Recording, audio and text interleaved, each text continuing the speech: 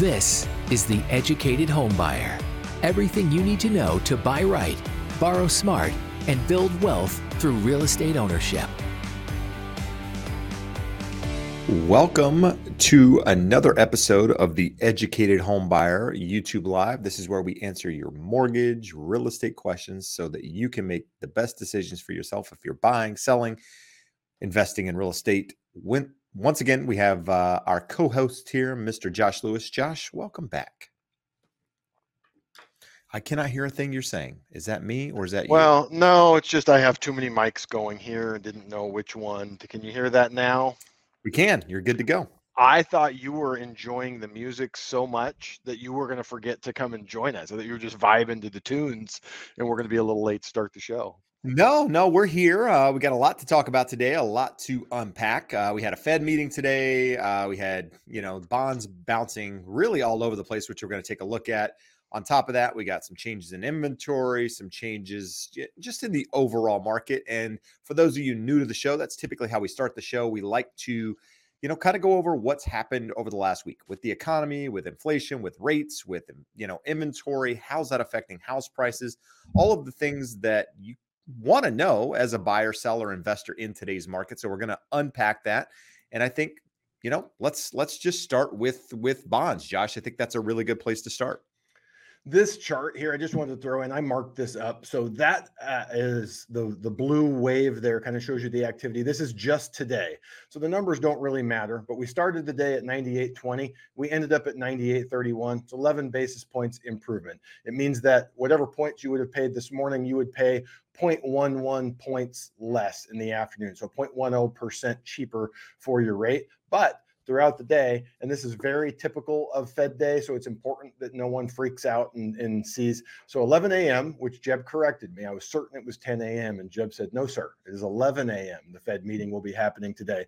And you can see right there at 11 a.m., Fed makes their announcement that, hey, we're holding, we're going to pause, we're not going to hike rates, and then boom, market sells off and goes all the way to its worst level, down 29 basis points, or a quarter of a point more it would have cost you for your loan if a lender perfectly repriced there and you chose to lock. But you get back to the end of the day, it's just a long way of saying this is a very typical Fed day when there's not an unexpected reaction or an unexpected movement. It's just always interesting to keep the TV up, hear the talking heads on CNBC, and see that despite all the noise and fury, not much happened today. No, absolutely. And with that, there were a couple of changes with the dot plot in the Fed and their outlook, Josh. So why don't you kind of read what's written there? And what I'm going to do is, for those of you watching the show, those of you listening, I'm going to update the description right now so that you have the slides that pertain to what we're talking about. And that way, if you're interested, you can go download them, take a look at them. And just so you know, we'll show the dot plot next. This is a beautiful plain English summary of what those dot plots are going to tell you. The dot plots are the voting members' projections of what they expect interest rates to do over the next 3 years.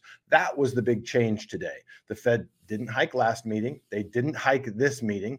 They did come out and say next meeting will be a live meeting, meaning they haven't decided we're going to pause or we're going to hike. We're going to show up, we're going to talk, we're going to vote, we're going to see what happens based on the data over the next month. But the summary of the dot plots that you'll see in the next chart is that their projection is that we're going to end the year at 5.6% on the Fed funds rate versus current 5.1. So they expect 2 more quarter point hikes between now and the rest of the year. And Jeb, do we have 5 or 6 more meetings this year? I think we have 5, right? So we've done they're saying January, February, March. We took April off and we had May and June, right? Is that right? Yep. So there should be 5 more. That means they expect 2 out of the next. We get 10 for the year, right? Right. I think we've done 6. I don't know. Anyway, yes. Anyway. So 40 to 50% of the meetings the rest of the year, they expect right now today to raise 0.25%. They adjusted their view for the end of next year upwards to 3.4 from previous 3.1. So what they're telling us is that they believe their best guess with what they think is going to happen is they're going to hike 2 more times for 0.5% between now and the end of the year. And next year they will cut 1%, and we will end up about 0.5% lower than we are right now. And there's the fancy chart that shows you all that info. Yeah, and as you go, I mean, you can see there that the blue represents new dots. The old are what was previously there, and it just basically confirms what Josh just mentioned there. That rates, they're expecting rates to essentially go higher towards the end of the year. At which point, the two more hikes is what they're predicting, at least at the moment. But we'll look at some charts here on inflation, and I don't. I think we'll have a tough time raising and doing that if inflation data cooperates, unless employment just continues to just be a force out there in the market, which we're going to talk about. That said, so this is cumulative change in federal funds rate since they started the initial increase of rate. So this increase, this is prior to today, they did 10 straight hikes. And as you can see there, I mean, look at the line on, for 20. It's just higher and faster than any of the last 6 hiking cycles. So if we go back prior to 1988, maybe there's been something similar to this, but honestly, I don't think there is. A very aggressive hiking cycle. So again, I watched a lot of smart talking heads on CNBC today take different sides of this. Jeb, you like Steve Leisman. You've talked about him a lot here on the show. And he says, hey, I take the Fed at their word. I think they are committed to breaking something. So they're going to continue until they break something. There was another guy on here, a bond trader, guy who makes his money buying and selling bonds. He says, we are aggressively overweighted toward bonds. We have our clients' portfolios 60 to 80% in bonds, 20% in securities at this point, because he's believing interest rates are going to come down. When interest rates come down, if you own higher interest rate bonds, they become worth more. So not a right answer at this point. Hopefully you guys are doing what we're doing here, is just sitting here analyzing and thinking, what are the odds? What's the greater likelihood of happening before the rest of the year? I think what the Fed has laid out there, Jeb, that 0.5% between now and the end of the year is our worst case, probably the most likely case, but probably also our worst case. And best case would be no hikes. Something would really have to break for them to cut in the second half of the year. Agreed. I love this chart just because it really gives you some perspective on month over month changes in inflation. You can see, the far left of that chart there, 0.9. That's what fell off today, was replaced with that 0.1 on the far end, or yesterday rather, on the far end there. If you have the same replacement next month, you're replacing a 1.2. So if it's a 0.1 again, that means inflation would be sitting at 4% versus 3% versus 4.1% where we sit today. So that's a big decrease in inflation year over year. I mean, last year, this time, I think 9.1% is where we were sitting, and today we're at 4.1. So big changes there. And we're going to take a look at a chart here in just a moment that kind of shows that. So rent, shelter, inflation, this is something we've talked about, for the last 6 months easily.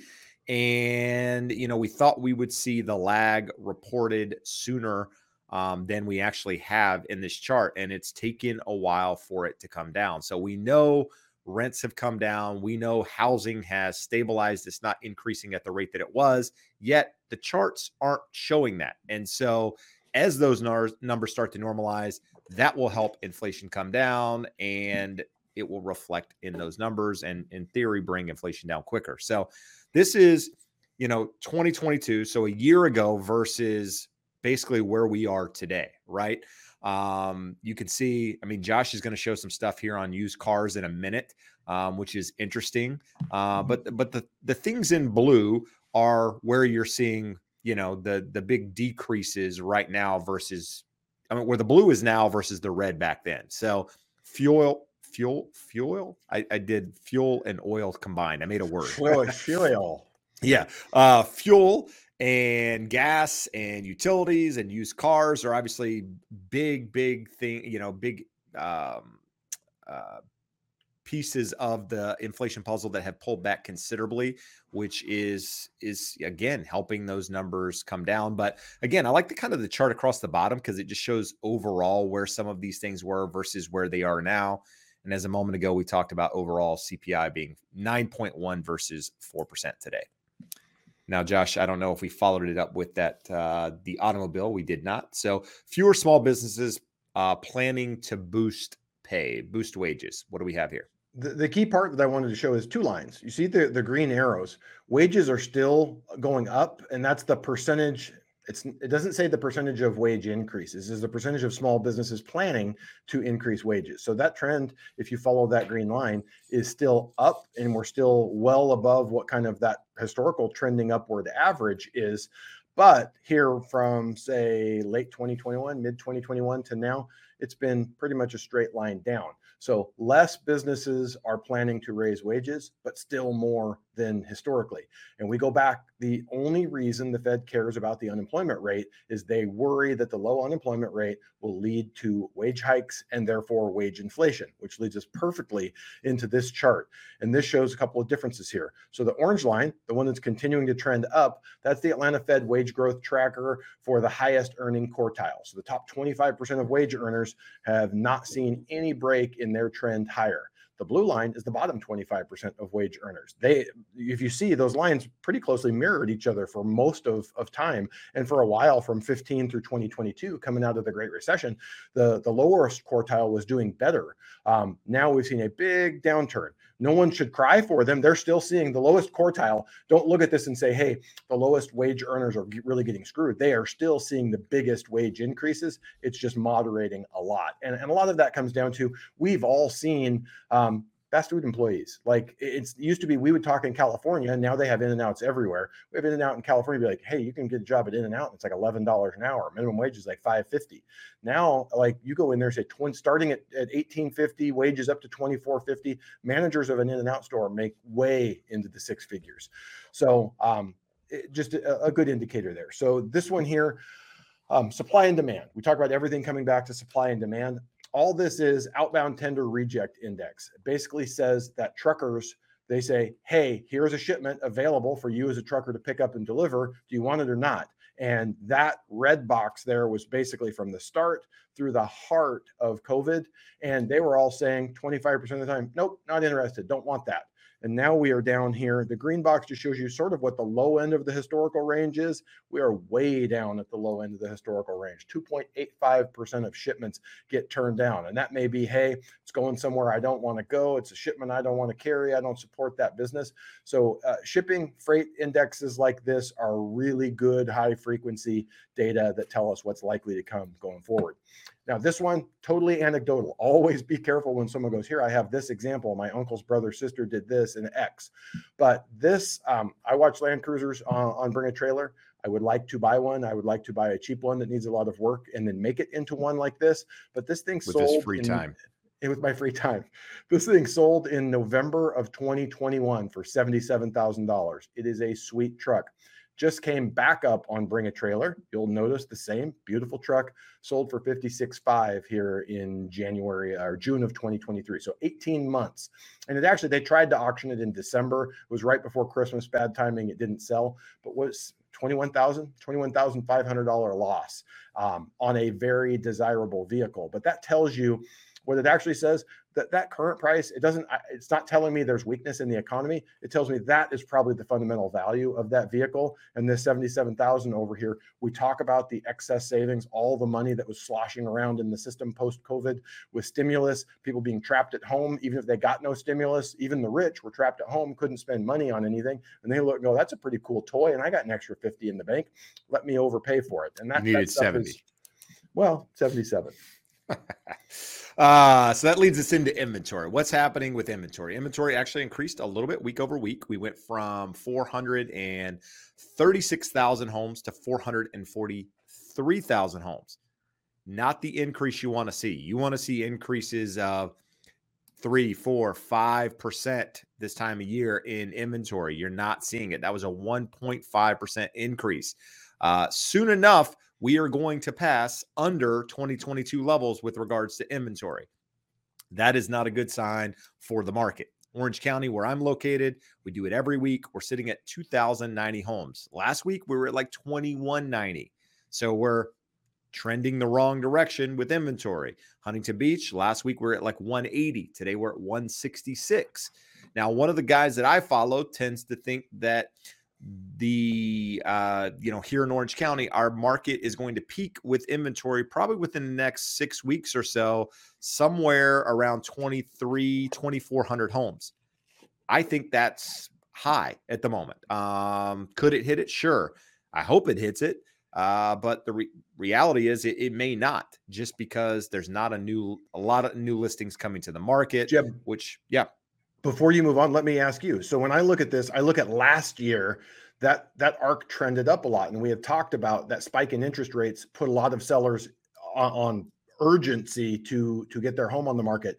Is he just saying that because if we look at the typical year, that's about 6 weeks from now is about where we would normally hit the average? And since rates or hit the peak of listings, and where we're at right now is more reflective of a typical year with flat interest rates, high but flat, versus last year's rapidly elevated. Who I'm talking about there is Stephen Thomas in the OC report. So not the same person that put the Altos research here together with regards to inventory peaking here in our market around 2,400 homes. So I think it's just based off how he, his historical increases in inventory this time of year versus what we're seeing now. And he's kind of doing some calculations to come back to his numbers, which at this point, I mean, that means we need to increase, when he did his report earlier this week, we had about 100 more homes on the market 3 days ago than we do now. So it's going to be interesting just because there's not a lot of new property coming to the market. Here, again, we look at this every week.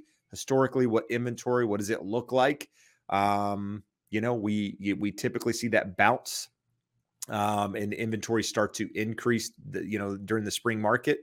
We're not seeing it this year, and inventory is staying flat and is likely going to turn lower as we head into late summer. This chart is a different perspective, same information, but just kind of gives you a weekly view versus 21 and 2022, and just kind of shows you where we are. If you go back to the chart 2 lines ago, it's the same chart here. It's just bringing you a little closer to the data and showing you, the numbers on the side and everything, just where inventory is normally or where it was over the last couple of years. So new listings, we've seen new listings turn up, but compared to the last couple of years, we're still well below those numbers. And that's why you're not seeing inventory grow. This is what I like to throw in here. It just shows that inventory rose, which we talked about. Compared to this time last year, we saw 24,000 homes come to the market during this same week last year. And this week we saw 7,000. Just shows you, in context compared to last year, what things were doing. Peak earlier this year was at 472. So we're still lower than we were earlier in the year with inventory. And again, we've talked about this one. Active listings versus homes under contract. Right now, we've got 15% fewer than last year. Looks like that gap is growing a little bit. Less pendings on the market, so that'll be interesting. Probably due to higher rates. Part of it due to seasonality. People just out traveling now. Kids are out of school. Vacations are in effect. Just the things that we talk about every year. But now that we talk about them, it's people don't take it seriously because it's like, no, people aren't doing it because it's too expensive or rates are too high. Yes, those are factors, but the other things are real factors. People typically are preoccupied with other things at the moment. We talked about that one. Median home price, $454,900. That's for single families here in the US. You can see that's, that trending up at the moment, or that line's trending up. Again, median price of homes under contract currently at $383. Roughly 31% of homes out there have some sort of price reduction on it. And this one is another one, Josh, that we like to talk about all the time. Just another way to kind of look at that same data. But it's rates versus the 10-year treasury. We talk about that spread. You can kind of see the bottom. That bottom blue area is the primary spread, where it's been basically over an extended period of time. And then we look at the green area there. That's where it was during, is this right? Prepayment risk and I think the green is taken. No, I don't know. Did I put the wrong chart in here? No, they just made a very complicated chart. Yeah, it's more complicated to. Yeah, never mind. Let's just avoid. But basically, just shows you the current spread sitting at around 3%. So, where are my notes on that chart so we can pull it up and talk about it, just so we have the context on it. Find those. And the last one here is, again, it's more anecdotal. Don't pay attention to this. We talk about a lot of good data. This isn't necessarily the best data. The MBS Highway Housing Survey is basically a survey of loan officers around the country of what they're seeing in their market. So this tells you it's a mixed bag, but largely positive. So in the Northwest, activity, 61% of them think it's up, 39% think it's down, 34% think there's pricing pressure, up, 30% think it's down. And you can look at your area of the country and see there. Most parts of the country, it's slightly positive in terms of activity, probably a 2-to-1 margin. And most of them are kind of evenly split. The Midwest seems to be having more pricing pressure, Northeast, more pricing pressure. Other parts of the country, depending on where you're at, 30 to 50% thinking there's pricing pressure upwards, and about 30% thinking pricing pressure downward. So it's anecdotal. It's not super scientific, but it's good info. And then basically, again, that chart is showing the spread there. Currently, it's actually at 317 right now, I guess the basis points, but this chart's a little off on that. But essentially what it's doing is showing you the last 25 years and showing you what that additional premium in there is being accounted for, if you will. And it's that prepayment risk that we've talked about. And then a small percentage of it is other things out there. But as those things start to normalize, in theory, you should start to see rates come down. But hell, we've been saying that for quite some time now, Josh, and we are still here saying the exact same thing. So that said, it's now time to answer some questions. But before we do it, I want to take care of a couple housekeeping items. If you haven't listened to the Educated Homebuyer podcast, it's out there on Spotify. It's on Apple. It's on all podcast platforms.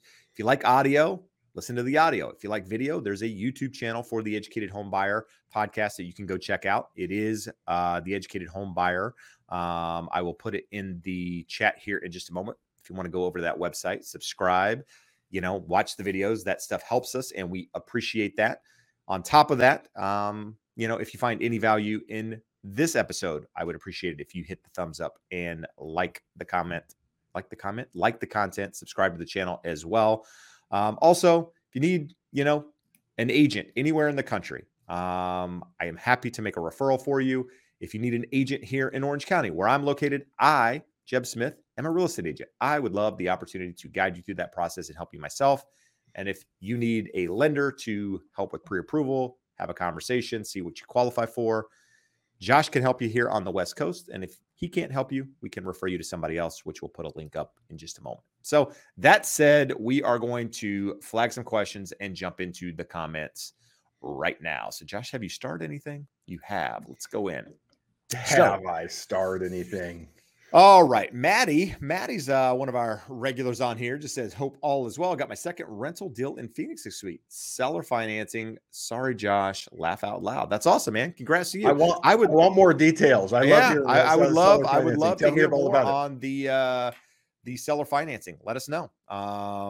Yeah, please. So put it in the comments or shoot me an email, Matt. I know you have my email, and we can talk about it. And we can put it out there. If you put it in the comments, I would love to know type of property, purchase price, how much you put down, and what type of terms the seller carried for. Interest rate, is there a balloon on it? When do you have to pay them off? That type of fun stuff. Yeah, good stuff. And how did you find it? I'm also curious as to that as well. Jimmy just, some basic comment here, but it's a good comment. Just says, if interest rates go down, home prices should go up. That is very true. I think there are some limits on how much prices can increase at the moment just because of affordability. But I do believe that prices would go up if rates trended down enough. Jeb, based off of his profile picture there saying Celtics and something else that he said, I believe he's in Massachusetts. We've got New Jersey David saying if rates come down, prices go to the moon. If rates stay high, no one sells and prices keep going up. If mass layoffs happen, they won't. People definitely won't sell ever. Prices ain't going down, only up. So part of this, if we go back to that loan officer survey I just posted, what was the hottest part of the country? The Northeast. You guys are in New Jersey and Massachusetts. That market is hotter than anywhere else. Our market is fairly positive here, but but that kind of reflects what they're seeing. We are actually going to do an episode of the podcast next week, sort of deconstructing the elements of every crash argument that anyone has. They start with kernels of truth and twist and turn it and overgeneralize. We're going to walk through all of that, because largely what these two gentlemen just said, or women, I'm not sure, ladies, is accurate. It's supply and demand. Interest rates will improve affordability, increase demand. And then paradoxically, we thought interest rates going up would decrease demand and supply would remain constant. We failed to take into account that most sellers become buyers, and that demand for them to buy is gone. So they're sitting on their supply and not bringing it to market. So interesting dilemma.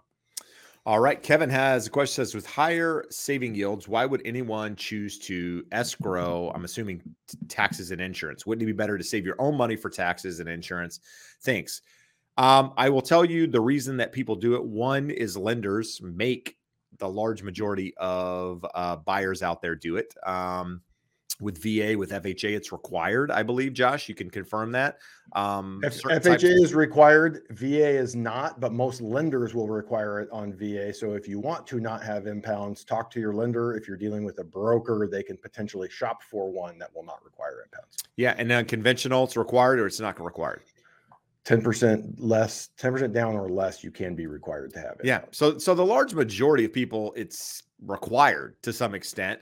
That's why most people do it. But honestly, it's the best move for most people. Most people don't budget. Most people don't have a plan to pay this stuff. And when it's included in the monthly payment every single month, it just makes more sense that way. I mean, can I manage my money? Absolutely. Do I escrow? Absolutely. Why? Because I don't like getting a $8,000, $7,000 tax bill and saying, hey, you got to come up with X amount of money, at this particular date. I like paying it every month.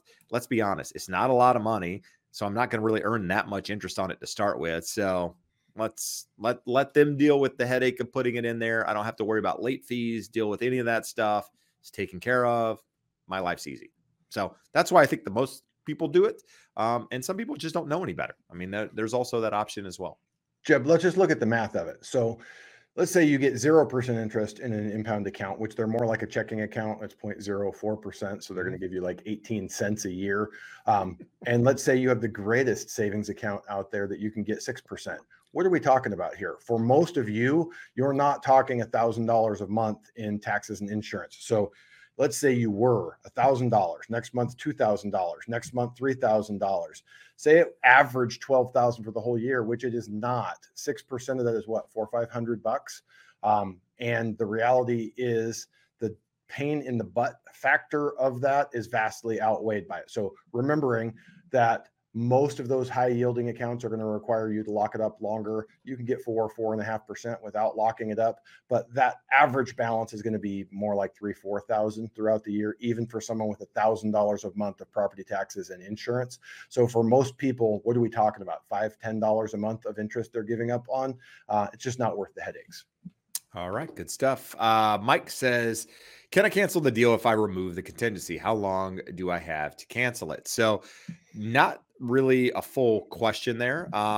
You can cancel it if you've removed some contingencies. And if you've removed all your contingencies, can you cancel? The answer is yes, but your deposit's going to be at risk. You can always cancel a transaction before it closes, but there's repercussions involved in those situations. Here in the state of California, the California RPA is the only one that I know. So if you're outside of California, I can't tell you for certain how all of this works. But what I could say is here in the state of California, you got, 17 days, the way the contract's written, to release your contingencies, to do your due diligence, if you will. If at which point you do your due diligence, you say, I'm moving forward with this property. You cancel those, you cancel, you remove your contingencies from the property. After that point, you decide that you don't want to move forward. You want to cancel. Your deposit's at risk at that point. Can the seller say, you know what, I'm not going to take it, you can keep it? Sure, they can. But they can also say, you release your contingencies, at which point that deposit's mine. You can argue it. You can do whatever, at which point, if you sign the arbitration part of the agreement, then you got to deal with it and or go to court and whatever. But the reality is you'd lose the money because you've essentially released contingencies. So But say in the case that there's 6 contingencies or 7 or whatever in a contract, and you've released, say, the appraisal and the loan, but you haven't released the home inspection, and then you want to cancel. Well, chances are you could still cancel because you have that home inspection contingency in place. You just got to, use that in the way that it's written in order to get out of the deal. So hopefully that's helpful, but talk to your agent. Your agent should be able to guide you through that process and should support your decision, whichever direction that it goes. Heidi looks like a real estate agent. I don't know. But says, do you think today's interest rate announcements will impact inventory and prices? Do you think will have any impact on inventory and prices? No, not really. I mean, I don't. Yeah, let's look at the could chart it we have an started impact? Sure, but I just don't think that's the case. Well, Jeb, look at this chart we started with. Granted, today's only one trading day, but we started the day where we ended. So what the Fed does, and this is what we talk about repeatedly week after week after week, the Fed does not directly impact mortgage rates. They did nothing today and nothing happened in interest rates. So I guess today we could say they impacted it. But I don't expect it's going to make much of a difference. No, agreed. All right. Just going here. I'm in the wrong side. So I'm like, well, where's all the flagged questions? Josh, easy one. I'll go back to it. I was going to say, Maddie came through with the details. When do you think rates will be under 5%? Can't really say, but is 5% something you see in the next 6 months?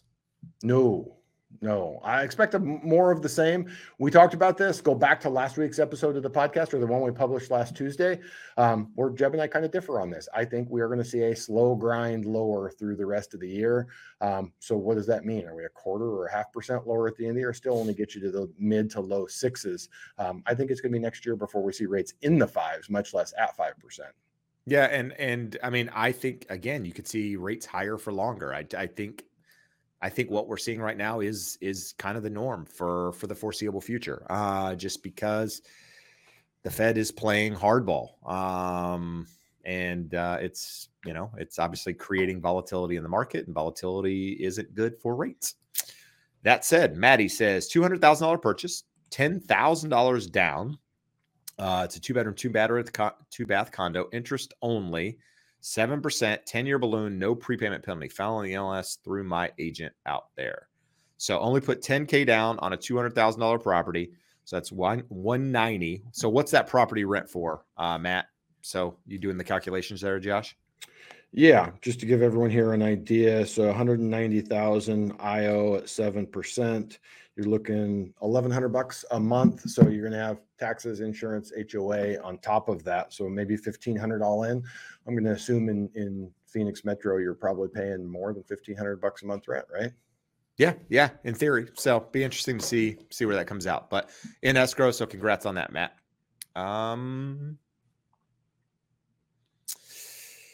How many first-time home buyers are you guys seeing close in Orange County these days? So I only know the borrowers that I'm working with, right? So I have one signing loan docs either tonight or tomorrow morning.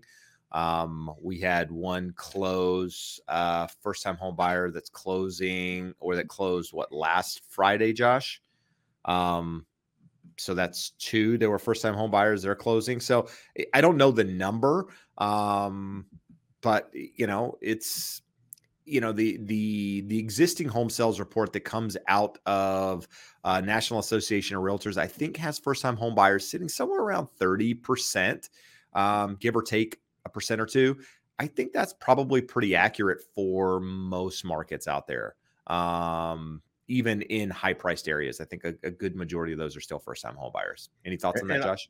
I would say personally, anecdotally, 80%, 90% of my business is in California. The rest of it's all Western United States. It's probably closer to 50% for me, but that's more of a statement on me and my clientele and where we're marketing and what we're doing here versus where the market's at. So that 30% is probably accurate. No. All right. Well, yeah, hard to say for sure.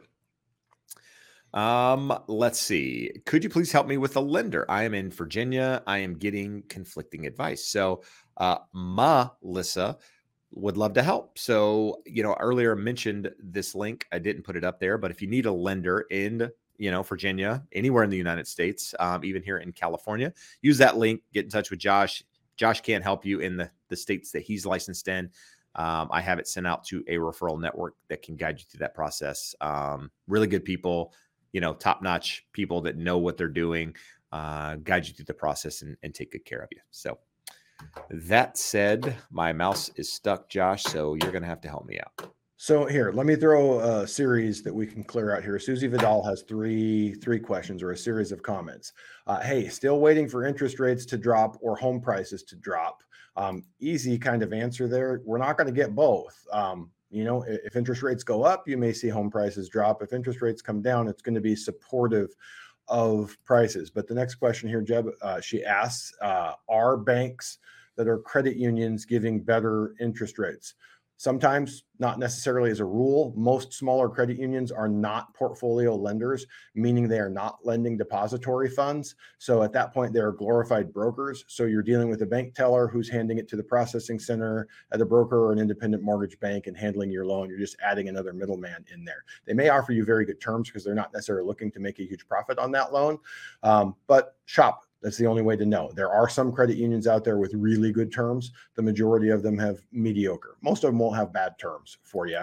And then the last wildest one here, Jeb, this one's for you. Should I lose all hope of buying this year? Is Florida any better than California? And then follows up as far as interest rates. Interest rates are incredibly consistent. There are some state adjusters, but they're very small. So for the most part, wherever you buy, interest rates are going to be the same. But how about the other part of that, Jeb? I don't really have a comment. Pros and cons to each.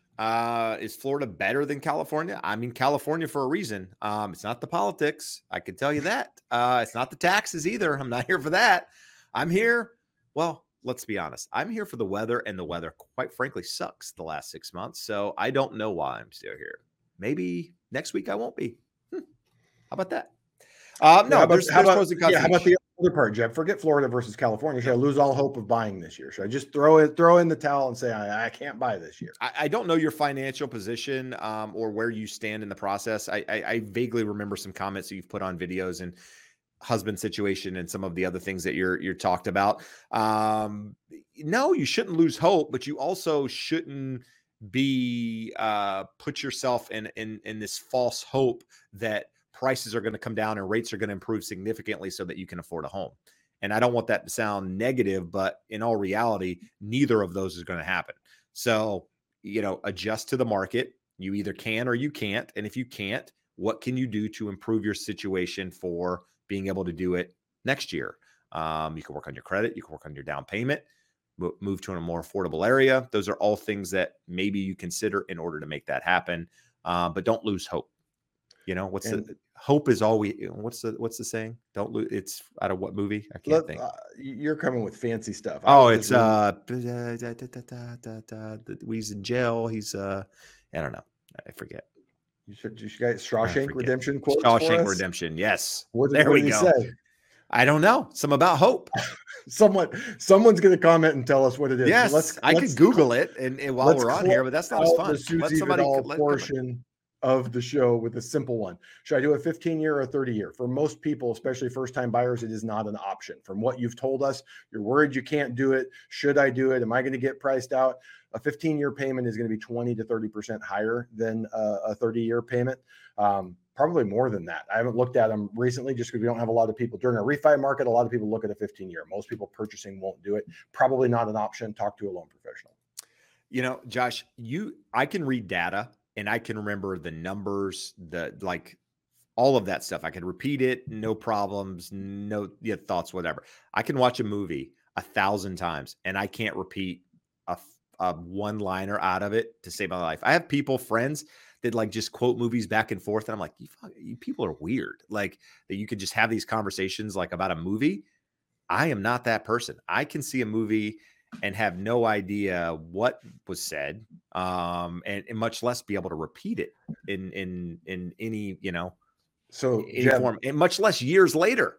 But are you saying it's weird then that 1 to 2 days a week when I walk out the door, my wife says, "Bye, buddy," and I say, "Hope you find your dad"? Is that weird?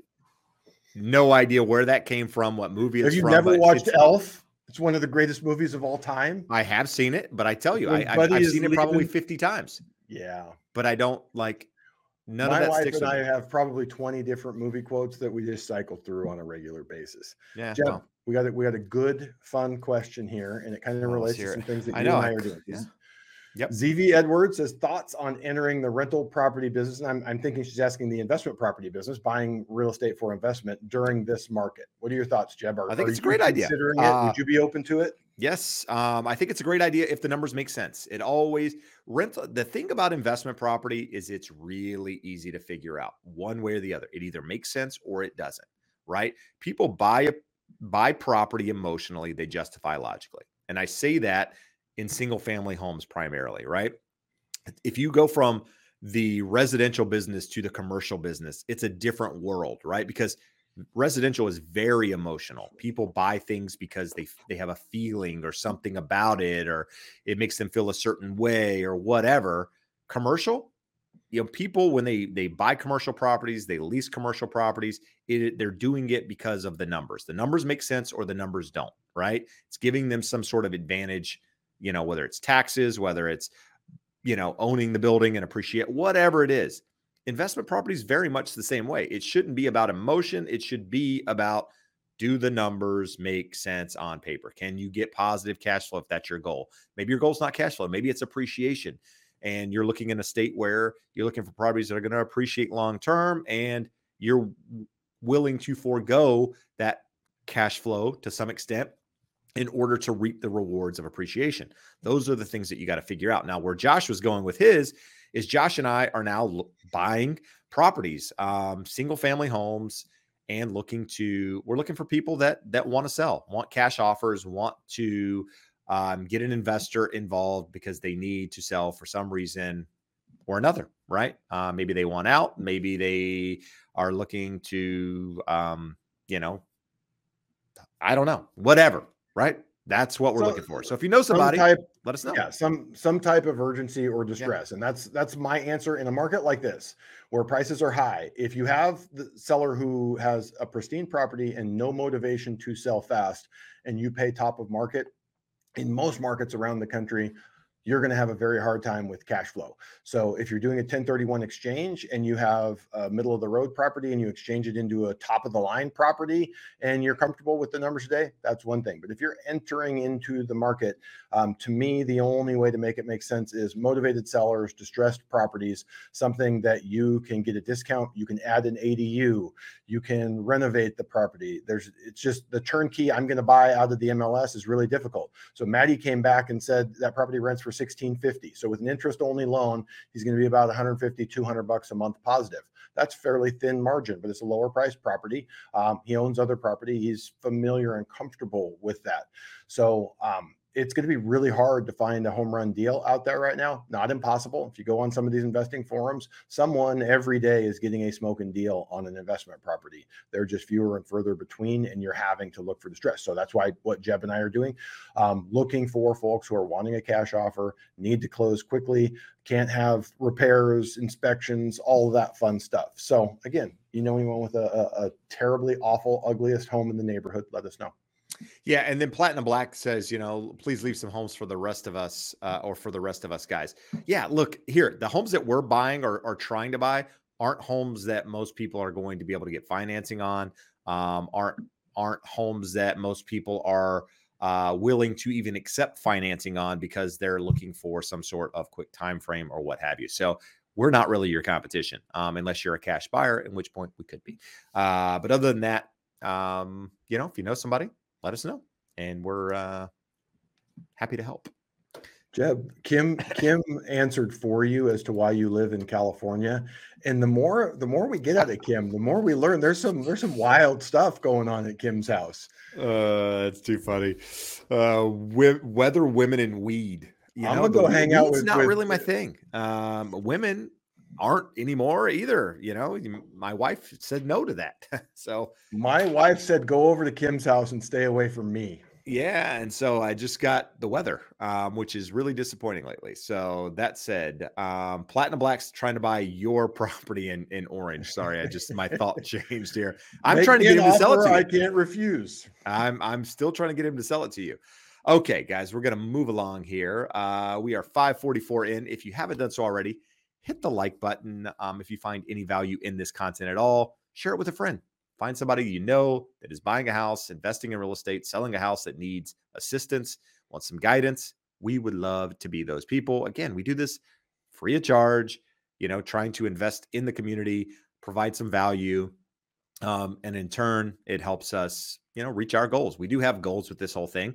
One I have is to hit 100,000 subs on this channel. The other is I would like to do this honestly, like full time. I would like this to be a big percentage of, my job, educating people, guiding them through the process, because I feel like there's a lack of it out there, and you guys help support it. And for that, I'm very grateful. So thank you. That said, there's a link also scrolling if you need a lender or a realtor anywhere in the country. Yes, Josh. Darren knew what movie we were talking about, even if you can't remember the quotes. There you go. I mean, look at that. There, I got at least one of the audience with me on my Buddy the Elf quotes. Oh boy. Here we go. Let's see. I'm looking for some good questions. Bill says, are there people that can help us find cash flow rental properties in our area? Do realtors offer this, or do people need to do it on their own? No, there are realtors that should be able to help you find cash flow properties. Now, let's be honest. You came to me, and if you came to me here in Southern California and you said, Jeb, find me some cash flow properties, I would say, we need to talk about how much money you have to put down before we can start talking about cash flow properties.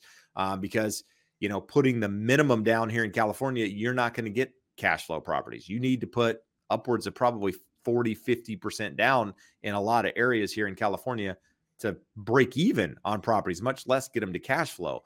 Now, that said, there are areas of the country where you can go buy a property, putting 20, 25% down, and, on a $200,000 home, 50 grand or so, and get a nice cash flowing investment.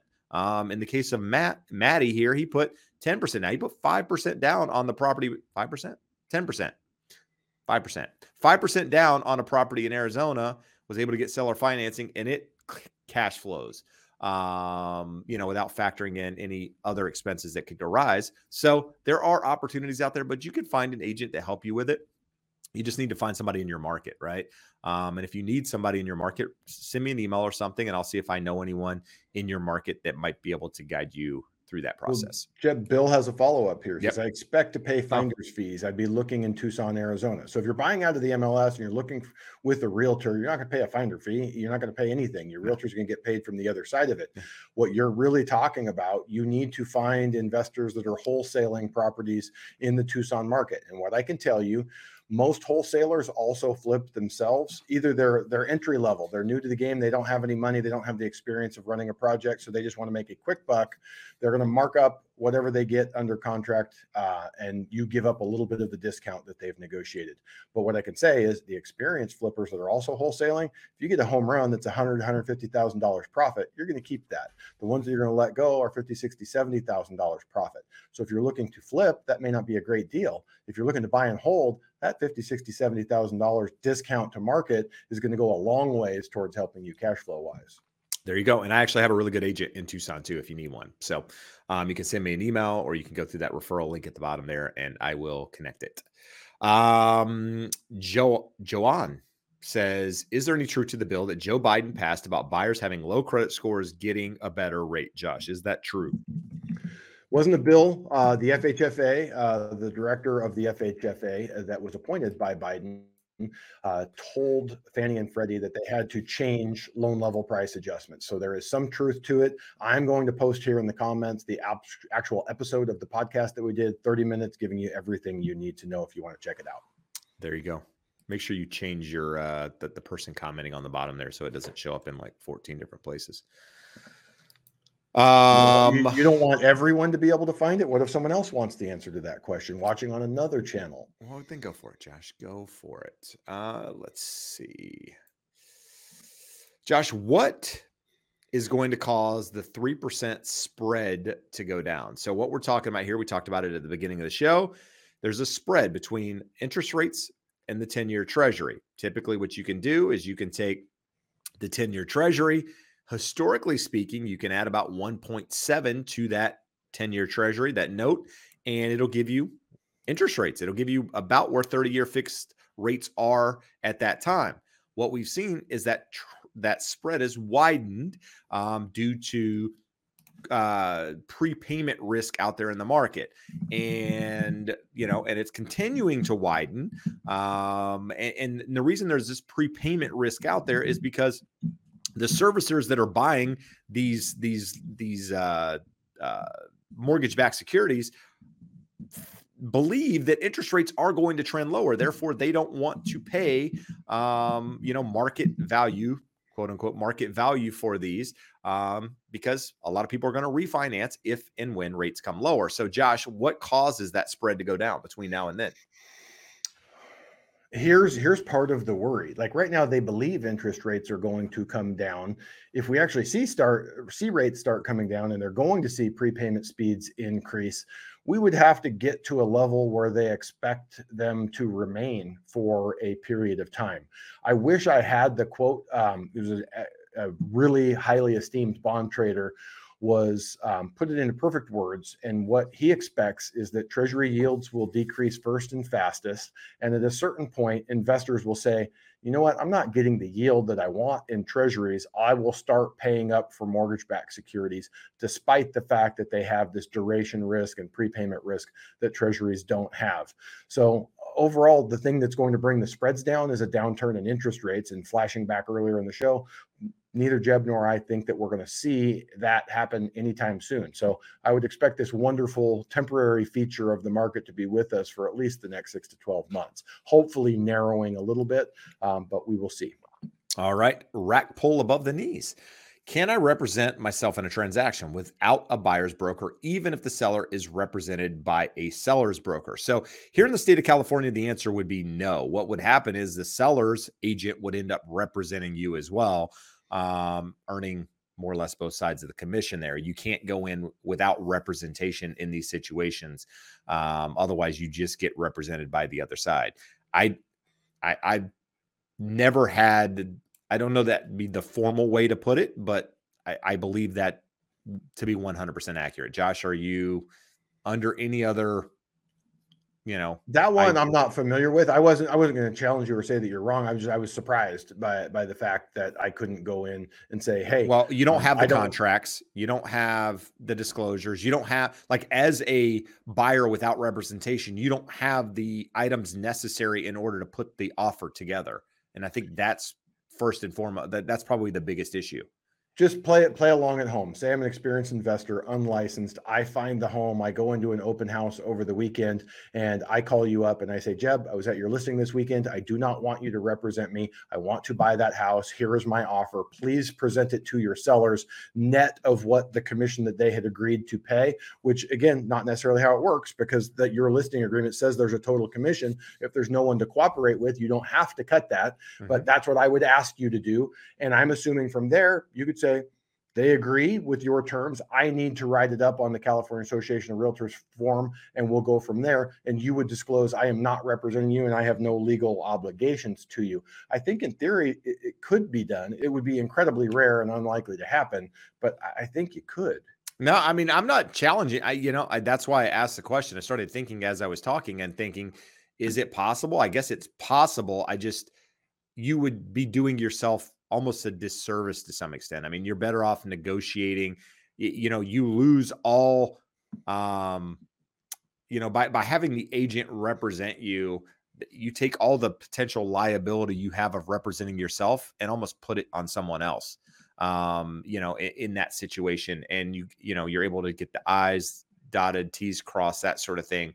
By having representation and making sure that you're protected on that side. Whereas as an individual, something happens there, you didn't do the job properly, then you're essentially at 100% risk of taking that on, versus having a broker, someone's licensed, E&O, liability, all of that stuff to take the responsibility. So Again, maybe not. Kind of going back on my answer there a little bit. Is it technically possible? Probably, I guess would be our answer. Is it practical? Is it reasonable? Is there enough of a savings there to make it worth your while? Am I recommending it? And the answer is no, I'm not. Yeah. And that's not because, I have no skin in the game representing you at all, but I would say you're better off having somebody represent you and just negotiate. If commission is your thing for whatever reason, then try to negotiate it and see if you can get somebody to work with you, especially if you're finding the deal.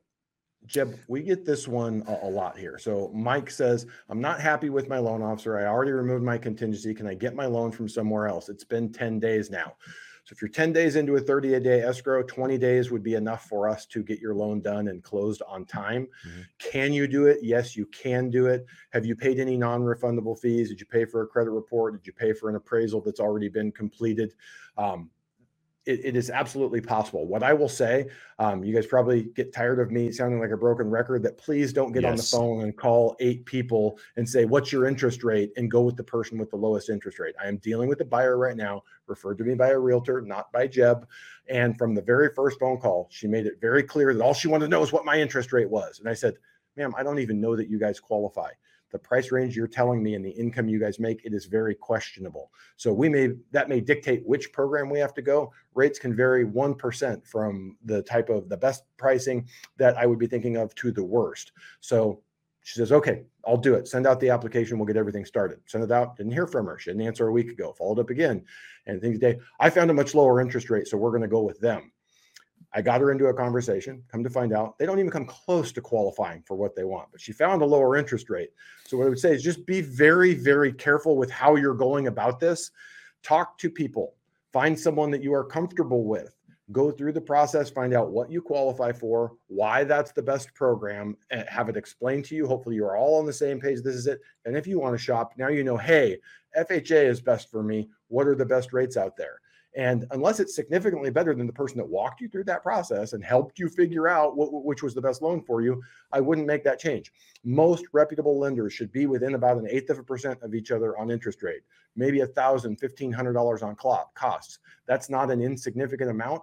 But what I will tell you is I get questions and comments like this all day, every day, of people who are miserable, unhappy, not getting communication, not getting what they told, don't qualify for the loan program that they were sold.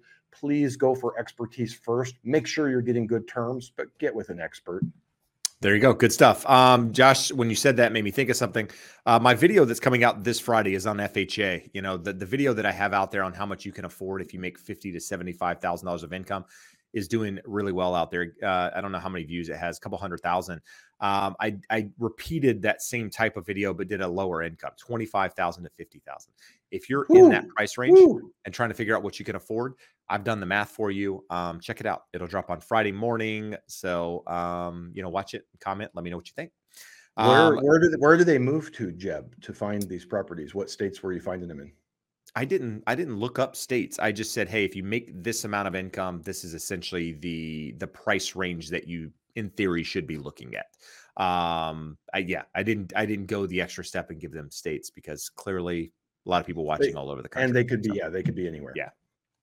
J Flow beats. No, I'm just kidding. Is it still a seller's market? Seller, which I'm currently in contract with, does not want to fix or credit any repairs that were found on the inspections of the home. Is it still a seller's market, was the original question. In our market, the answer is yes. Is it a seller's market like it was in 2021? No, it's not. But because of the lack of inventory, sellers still have the upper hand in a lot of markets out there. Real estate is local. Maybe not in your market. In the market that I am, that's where where we are. I know there's a lot of markets out there a lot like where we are and experiencing the same thing. That said, what I would say is, how many offers were on the property when you submitted it? How long was it on the market when you submitted your offer? Was it a multiple offer situation? If it was, and you ended up paying more or whatever, then chances are they could put it back on the market. You don't perform, and they could probably get another offer. In which case the property's on the market for 2 months and you were able to put in a lower offer, get it accepted, didn't really have any competition. You probably have more leverage in your negotiation. It's all about understanding your position versus the seller. What's their motivation? Are they in contract on something else?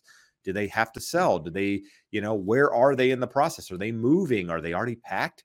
When you go into the house, are all the boxes already ready to go? They're just waiting.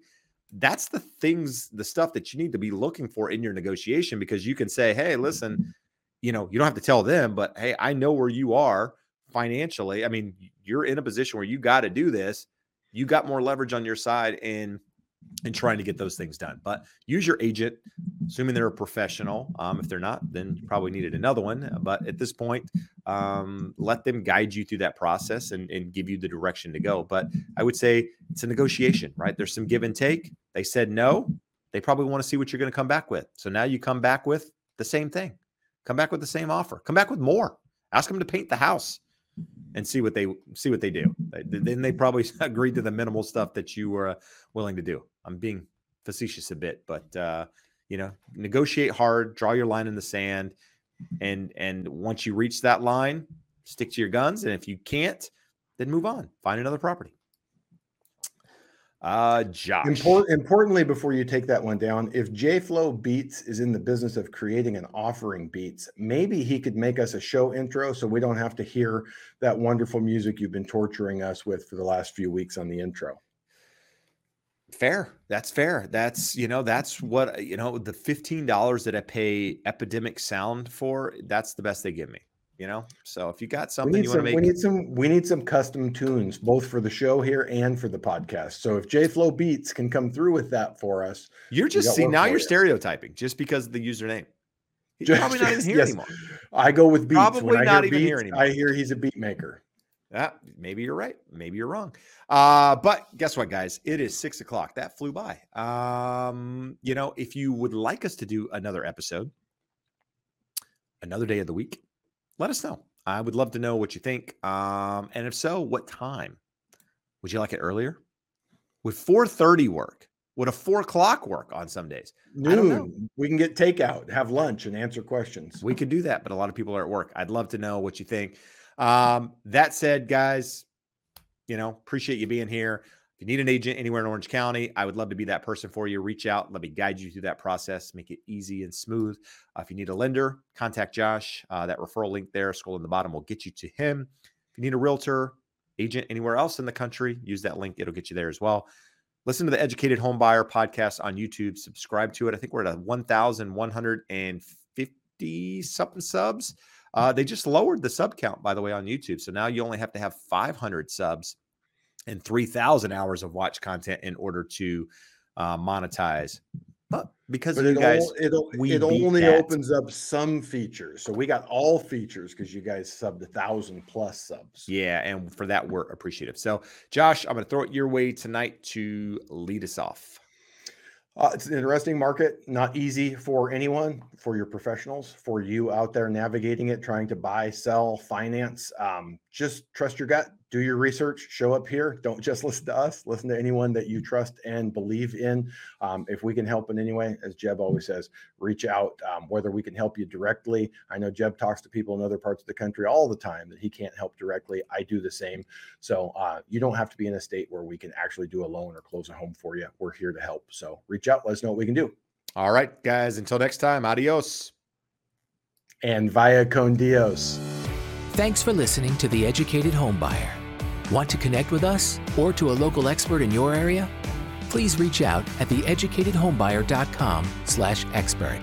If you found any value today, please be sure to rate and review us on your favorite podcast platform. In addition, we ask that you share it with your friends and subscribe to us on YouTube. And make sure to follow us on social media. Thanks again for listening.